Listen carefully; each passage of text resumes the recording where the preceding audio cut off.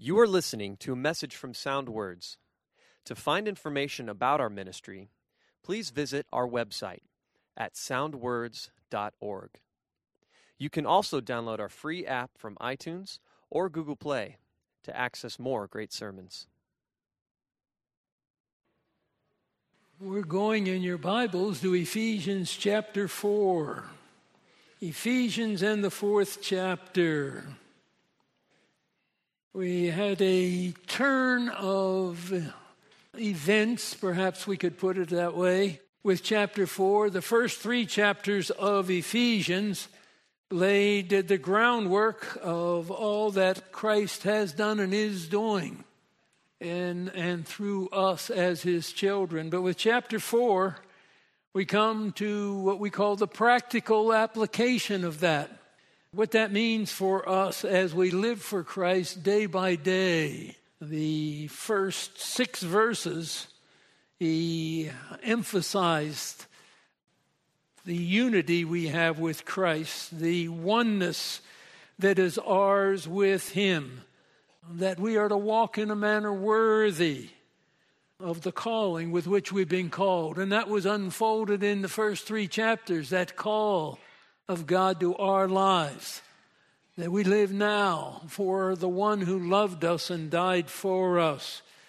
So we have that oneness with God, with his purposes and work in and through us.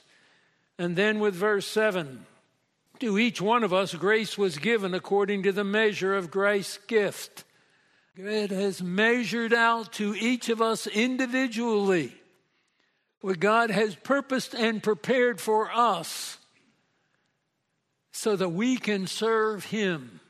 How marvelous it is to consider the fact that we are servants of the living God.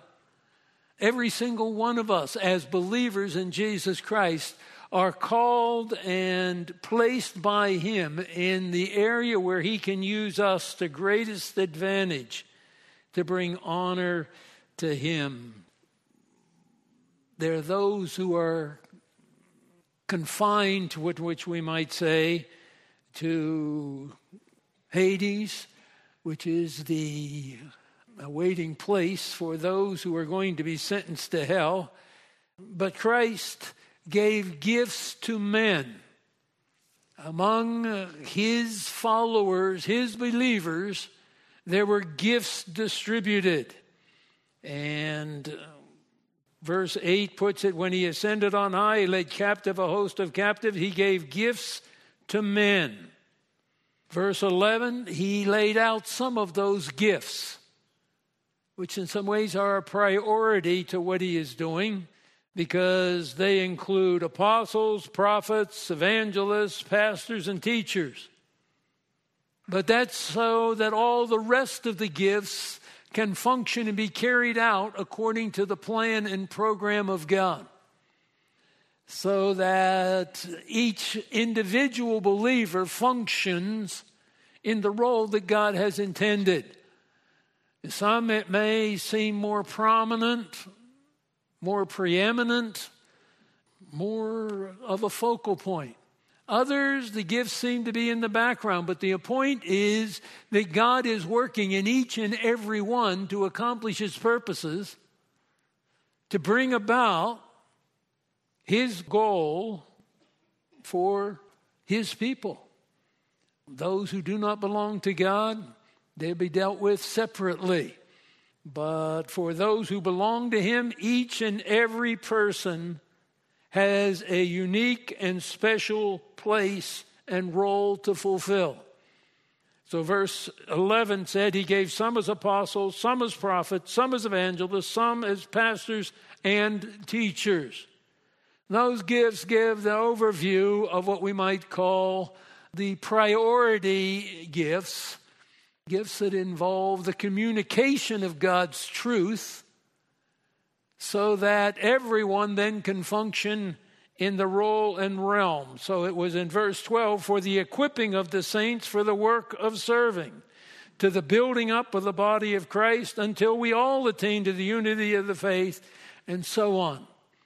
So those gifts that primarily involve the communication of God's truth And God's truth is the food, the nourishment that enables us to become more and more effective in our work and role of giving Christ the glory, the honor, and the focus in the ministries that we have together.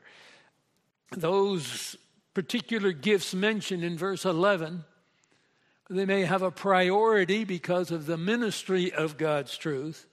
They are for the equipping of the saints, as verse 12 said, for the work of serving, to the building up of the body of Christ. That's the pattern that we must have in clarity as we work through these various sections of the book of Ephesians, for example. What is God doing? How is God working in each individual person? Well, we have these gifts. The apostles and prophets, as we noted, were temporary gifts in the sense they existed only during the initial phase of the establishing of the church and the giving of God's truth. Evangelists, they continue on till today. Those who carry the word of God to others who have not heard the word. Apostles did that particularly because they had a variety of gifts involved in their particular ministry. But then evangelists, those who would carry the gospel to others. Then pastors and teachers. It's a distinction. There are pastors and then there are teachers. But these are often found together, pastors and teachers. Although you can have teachers who are not pastors. But all pastors would be involved, it would seem, in teaching, the oversight of the ministry and the communication of God's truth in connection with the oversight. You have some who just have the responsibility of teaching the Word of God, but they don't have particularly the responsibility of the oversight. But all of these gifts are given for the equipping of the saints, for the work of serving, to the building up of the body of Christ. Every gift involves that particular responsibility of conveying God's message of truth so that a person in their individual responsibility becomes more effective in equipping the saints for the work of serving. So whatever gift you might have is part of what God has to make the body more effective. It doesn't matter how many gifts we have brought together, a larger church, a smaller church, each one has every gift necessary for the accomplishing of God's purposes in and through that particular group. For the equipping of the saints, for the work of serving, to the building up of the body of Christ, until we all attain to the unity of the faith. It's an ongoing ministry, the ministry of truth in the body, the ministry of the parts in the body. It just goes on and on and on, and it's never done until Christ says, "Come into my presence," with what we call the rapture of the church. The church at some point in time will be called into the presence of God personally. We will bodily be removed from the earth. We will meet in the air, and we will be taken to glory. That's the goal that we have. Now, how we function in preparation for that goal is what is being discussed in chapters 4, 5, and 6. So that we each realize we have a place to play, a role to fulfill, appointed by God, so that the body can continue to grow to maturity until we all, verse 13, attain to the unity of the faith, the knowledge of the Son of God, to a mature man, to the measure of the stature which belongs to Christ. We're growing up to be more and more like Christ. Now, each gift has a role to play that is unique and special. The gifts are broken out more in detail, for example, in 1 Corinthians, in chapters 11, 12, 13, 14, in there, where the different gifts get more exposure. Here he just gives the basic gifts and then the impact of those gifts. The gifts that involve the ministry of what God's Word now are used in those different areas of the body of Christ. Until we all attain to the knowledge of the Son of God, verse 13, to a mature man, to a measure of the stature which belongs to the fullness of Christ. We are everything Christ intends us to be. We have grown to maturity spiritually. That doesn't mean now I can be this person and this person can be the other. No, there is a development in each area. Some will have a gift in one area, some will be gifted in the other. It's like our human body, which is the basic picture of the many pictures given, but the basic one probably is the body. And it has various parts, and all the parts contribute in some way so that the body, when all the parts function as they should, it functions in a way that is most honoring to God. And that's the way it is for us as believers. We continue to grow until we all attain, verse 13, to the unity of the faith, the oneness that is ours in Christ. The knowledge of the Son of God, to a mature man, to the measure of the stature which belongs to the fullness of Christ. That's the goal. That we become more and more functioning together in a unified way that brings honor to Christ. And we are more like Christ in the way that we function, in the things that we do. We have different parts, different roles to play, but they all are contributing to the development of the person, like our physical body. So verse 14 then is ready to pick up and elaborate on the impact of each part of the body functioning as it should, as a result, so that we will no longer be children tossed here and there by waves, carried about by every wind of doctrine, by the trickery of men, by craftiness in deceitful scheming. What happens is we begin to become more and more Christ-like in our demeanor, in our actions, in the exercising of the abilities that God has given us. There is a unity that is produced. We see it with the babies that are born. They have all the parts, but they function not coordinated yet. But with the passing of time and the developing of maturity, there is more and more cohesiveness in what is being displayed, and the outworking of each individual part in connection with another part, so that progressively over time, we effectively demonstrate that we are one body with many parts. So as a result, we are no longer to be children, babes, tossed here and there by waves and carried about by every wind of doctrine. That's a mark of immaturity, like with the baby, an immature baby. They have all the parts, they just don't function yet together. And you watch them as they develop, they work more to be in harmony with one another, doing one thing. And that's the picture of the body of Christ. We're not any longer children, any longer immature, any longer undeveloped as we should, tossed here and there by waves, carried about by every wind of doctrine, by the trickery of men. Every time something new comes along, there is the enticement. Well, when you're a baby, you expect that. You do things. You help them with their hands. They don't scratch their own face. But you just have to give time, because the parts of the body won't work together unless there is the time to develop the various parts. Look back in 1 Corinthians chapter 3. 1 Corinthians chapter 3.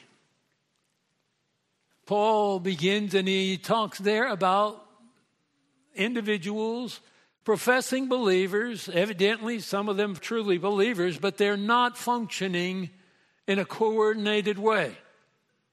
So he starts chapter 3, and I, brethren, could not speak to you as to spiritual men, but as to men of flesh, as to infants in Christ. I gave you milk to drink, not solid food, for you were not able yet to receive it. Indeed, even now you're not able, for you are still fleshly. For there is jealousy and strife among you. Are you not fleshly? Are you not walking like mere men? One says, I am of Paul, another of I am of Apollos. Are you not mere men? And the body of Christ, as he put it together, it can be pictured like your physical body. In that early stage, in the early weeks and months of a newborn, there's no unity together. It is one part and they work against each other. That's what he's concerned about here. I gave you, verse 2, milk to drink, not solid food, for you were not able to receive it. And you're not even able now to receive it. You ought to be moving on. You ought to be saying this ought to be putting us together in a unified way, in a way that brings honor to God by what we are doing, by how we function. Come the other direction to the book of Hebrews, chapter 13, all the way back in your New Testament to the book of Hebrews, the last large book before you get to the book of Revelation. Then you'll have James and 1st and 2nd Peter and the epistles of John. So you'll have a number of books, but they're all small. But the last large letter we have, as we have our Bibles put together, we want to go to chapter 13. Look at verse 9. Do not be carried away by varied and strange teachings, for it is good for the heart to be strengthened by grace and not by foods, through which those who were so occupied were not benefited. There's something wrong.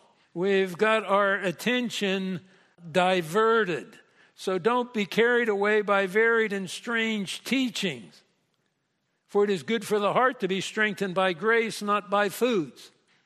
So you see, you need the work of the Spirit of God in your heart to enable you to appreciate and benefit from what God is doing in and through you, and in and through others as well. Come back to Ephesians chapter 4. As a result, verse 14, we are no longer to be children, tossed here and there by waves, carried about by every wind of doctrine, by the trickery of men, by craftiness in deceitful scheming. In other words, men come up with ideas and plans, but they're not according to the revelation of God. What he is doing is building something unique and special. A church. But it's comprised of a variety of people, each having something to contribute. So as a result, we are no longer to be children, verse 14, tossed here and there by waves and carried about by every wind of doctrine, by the trickery of men, by craftiness in deceitful scheming. They can seem amazing how they're put together, but they're men's thinking, they're men's ideas. They're men in deceitful scheming that keep the body from functioning as a unified whole. And we constantly work dealing with these opposing ideas and forces.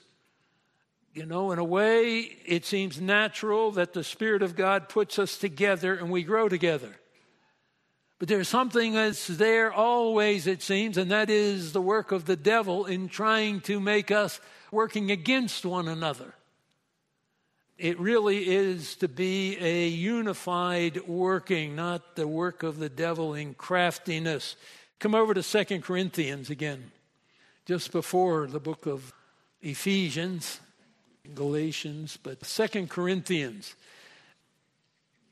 chapter 4 to begin with, Verse 3 reminds us that even if our gospel is veiled, 2 Corinthians 4, verse 3, it is veiled to those who are perishing, in whom the God of this world has blinded the minds of the unbelieving, so that they might not see the light of the gospel of the glory of Christ, who is the image of God.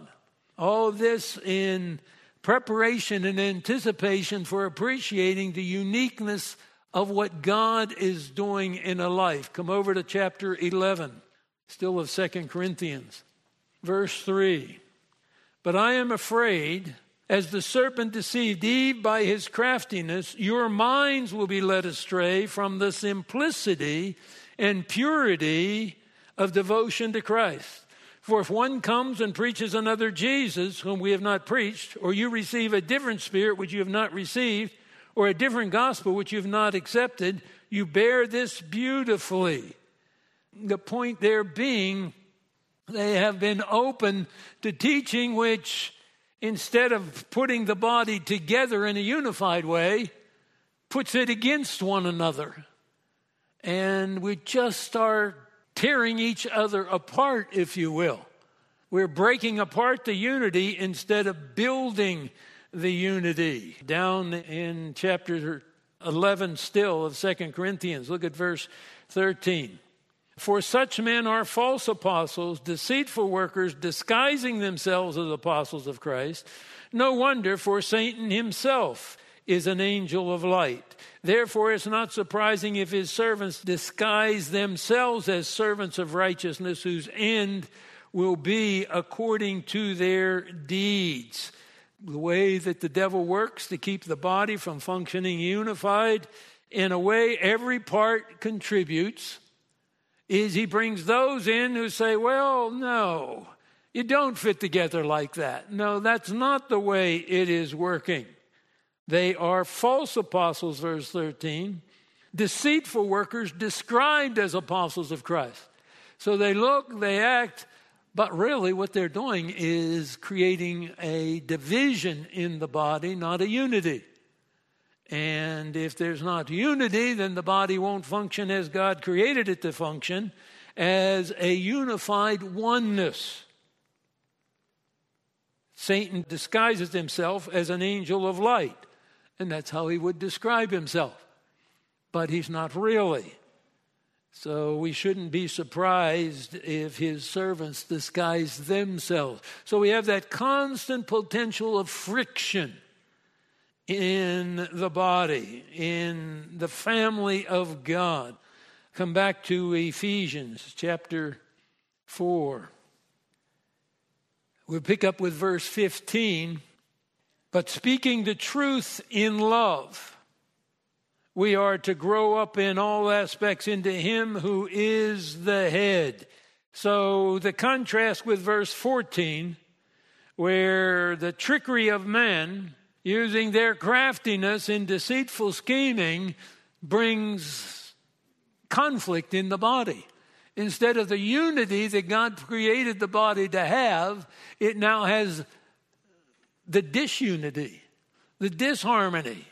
Well, we think it ought to be this way. We come to the Word of God to find out what God intends. In verse 15, but speaking the truth in love, we are to grow up in all aspects into him who is the head, even Christ. So there is a goal. It is growth. But it is growth into Christ in all aspects.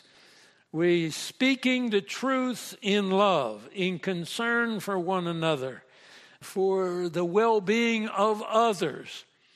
We are to grow up in all aspects into him who is the head, even Christ. That's the goal, to grow up to him. And as we do, we become more like him. What enables us, with the hundreds of people, to become more like Christ in a unified, harmonious way. We each see our part in relation to another part as the Holy Spirit is working to build us together. The devil is constantly working to fracture that unity. sometimes with a good appearance to it. Well, it's because we are standing for truth and they are not. But usually it's not a matter of truth. It's a matter of application in an area that ends up driving contrary to truth. Verse 15, speaking the truth in love, we are grow up in all aspects into him who is the head, even Christ. Now, if we're all growing up into him, then there will be unity. There is harmony. There is a oneness that cannot be received in other places. Back in 2 Corinthians again, just a few pages back, chapter 3 of 2 Corinthians, verse 18. But we all with unveiled face, beholding as in a mirror the glory of the Lord, are being transformed into the same image from glory to glory, just as from the Lord the Spirit. So we have a diversity of gifts, the Spirit of God working, giving unity in those gifts. But the diversity produces a oneness, a unity. Because it's not a diversity that causes us to constantly be butting heads with one another. But it's a diversity that causes us to appreciate we are to fit in with others. They have a diversity of gifts. They have different contribution to make. But it is all for the unity of the body. Come back to chapter 4 of Ephesians. Verse 15, speaking the truth in love, we are to grow up in all aspects into him who is the head, even Christ. That's the goal, to grow up to be more like him. There's only one head to the body. There's a diversity of parts, a multiplicity of parts, but there is one head, one unifying entity, if you will. And if we don't have that, then we've got a breakdown someplace. My body doesn't have a problem as long as it's all taking its instructions from the head. But when there is a breakdown, then this part of the body doesn't function in relationship to the other parts of the body. And I have to back up and say something is wrong. So you have verse 16. From whom the whole body, being fitted and held together by that which every joint supplies, according to the proper working of each individual part, causes the growth of the body for the building up of itself in love. This is how it all grows together. We are fitted and joined together as one body. Now, if we function under the direction of the one head, then there will be a unified oneness. We have that with our physical body. In all of its parts, when it functions under the control of the head. Now, when you have the hand that wants to do something different, then there's a breakdown. The message between the head and the hand is interrupted by something. That's what we are looking at in Ephesians chapter 2, verse 20 and 21. We are of God's household, having been built on the foundation of the apostles and prophets, Christ Jesus himself being the cornerstone, in whom the whole building, being fitted together, is growing into a holy temple in the Lord, in whom you also are being built together into a dwelling of the Spirit of God, or of God in the Spirit. That's the picture. With our diversity, we can become one. We are one because of the unity that we have in Christ Jesus and in him alone. Back to chapter 4. This is cohesive to everything he said up to this point. If we understand the doctrine of the first 3 chapters, we'll understand the application of that doctrine in chapters 4, 5, and 6. from whom the whole body being fitted and held together by that which every joint supplies, according to the proper working of each individual part. Each part has its role to play. Each part has its contribution to make, but it doesn't conflict with the other parts. So we're constantly growing. We haven't grown to that perfection yet, but we are growing. That we have not yet arrived where we can say, yes, my contribution is just what it must be to grow in harmony with the others. There is adjustments constantly along the way. And if we don't appreciate that, then we pretty soon just break apart and break apart and break apart. And to that extent, we end up having weakness because we haven't continued to grow along the lines that God has provided and intended. The whole body being fitted and held together by that which every joint supplies. Every part makes a contribution. Every part has a part to play. It's just not an entity there that functions. It functions in connection with every other joint, as it is entitled here, from whom the whole body being fitted and held together by that which every joint supplies. Every part is making a contribution. And we appreciate that. And we understand there's a constant adjustment to one another, to working together. Otherwise, well, what? We'll be butting heads.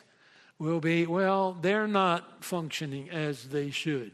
Now, we have to be careful. There'll be differences that are allowed, but they're not essential to the growing of the body.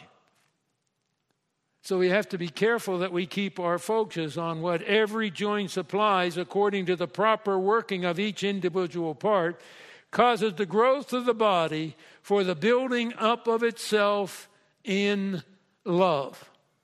And there comes basically the provision of we're walking in love. We're walking in love for one another. We realize that that part has yet to grow a little bit in understanding, in maturity. If you're more mature, you're more patient to help the less mature person grow to be a more mature person. It's from verses 1 to 16, it has been basically a unified instruction, starting out in the first 6 verses with the unity we have. Walk in a manner worthy, verse 1, of the calling with which you've been called. And that means with humility and gentleness and patience and tolerance, diligent to preserve the unity. And then he talked about the oneness, the one body, the one Spirit, the one hope, the one Lord, the one faith, the one baptism, the one God and Father of all. But to each one of us grace was given. So we recognize the unity, but we recognize the diversity of the grace. And then verse 11 transitioned. He gave some as apostles, some as prophets, some as evangelists, some as pastors and teachers. And now we can grow. Now we can each function as we should in the body. But, well, this part seems to be working against this part. Well, that's going to have to find out. Maybe I have to make some adjustment. Maybe someone else makes some adjustment. But the goal of it all is what? That we become unified together as one body, so that all of us are working toward the same goal, the same end. All of us have the same desire that God's will be done. Now, why he's brought us all together with our diversity, I find the place that I fit. And when I find the place that I fit, then I contribute what I have to contribute to the functioning of the body. Now, at times there are going to be adjustments because someone else, and it seems like we don't quite mesh. Well, then I must belong to another church. Well, that's one solution. And sometimes there are people led to other places. Other people have been led here. But overall, God has put us together so we can grow together. So we can be speaking the truth in love, verse 15. And grow up in all aspects into Him who is the head. So instead of saying, well, I guess I don't fit, they don't appreciate what I have to offer, well, maybe the Lord's telling me I have an adjustment to make. I have something to contribute, but it may not be in exactly the way I thought, the place I thought, and ultimately my purposes that I thought. So in each and every thing, verse 16 brought it to a summary, the whole body being fitted and held together by that which every joint supplies, according to the proper working of each individual part, causes the growth of the body for the building up of itself in love. So I realized I have something to contribute. I may not have realized what it is. Well, then I just function. Where are opportunities? That one opportunity, well, that was fine, but it wasn't where I fit long term. I did about everything that could be done in the church because I didn't know. And then over time, it became clear where I should be and where I was most effective. And that becomes true for each one of us. So it's a process of growing together. There's just no easy way. But you just apply yourself. Lord, I'm here. I'm to be used of you. Where could you use me today? And then I'll see how I grow with other believers. Let's pray together. Thank you, Lord, for your word, for its riches, for its sufficiency. Thank you for the Spirit of God who enables us, in spite of superficial differences, things that would put us in opposition to one another, and yet by your grace we can recognize and accept that you are at work and your work is being accomplished and done.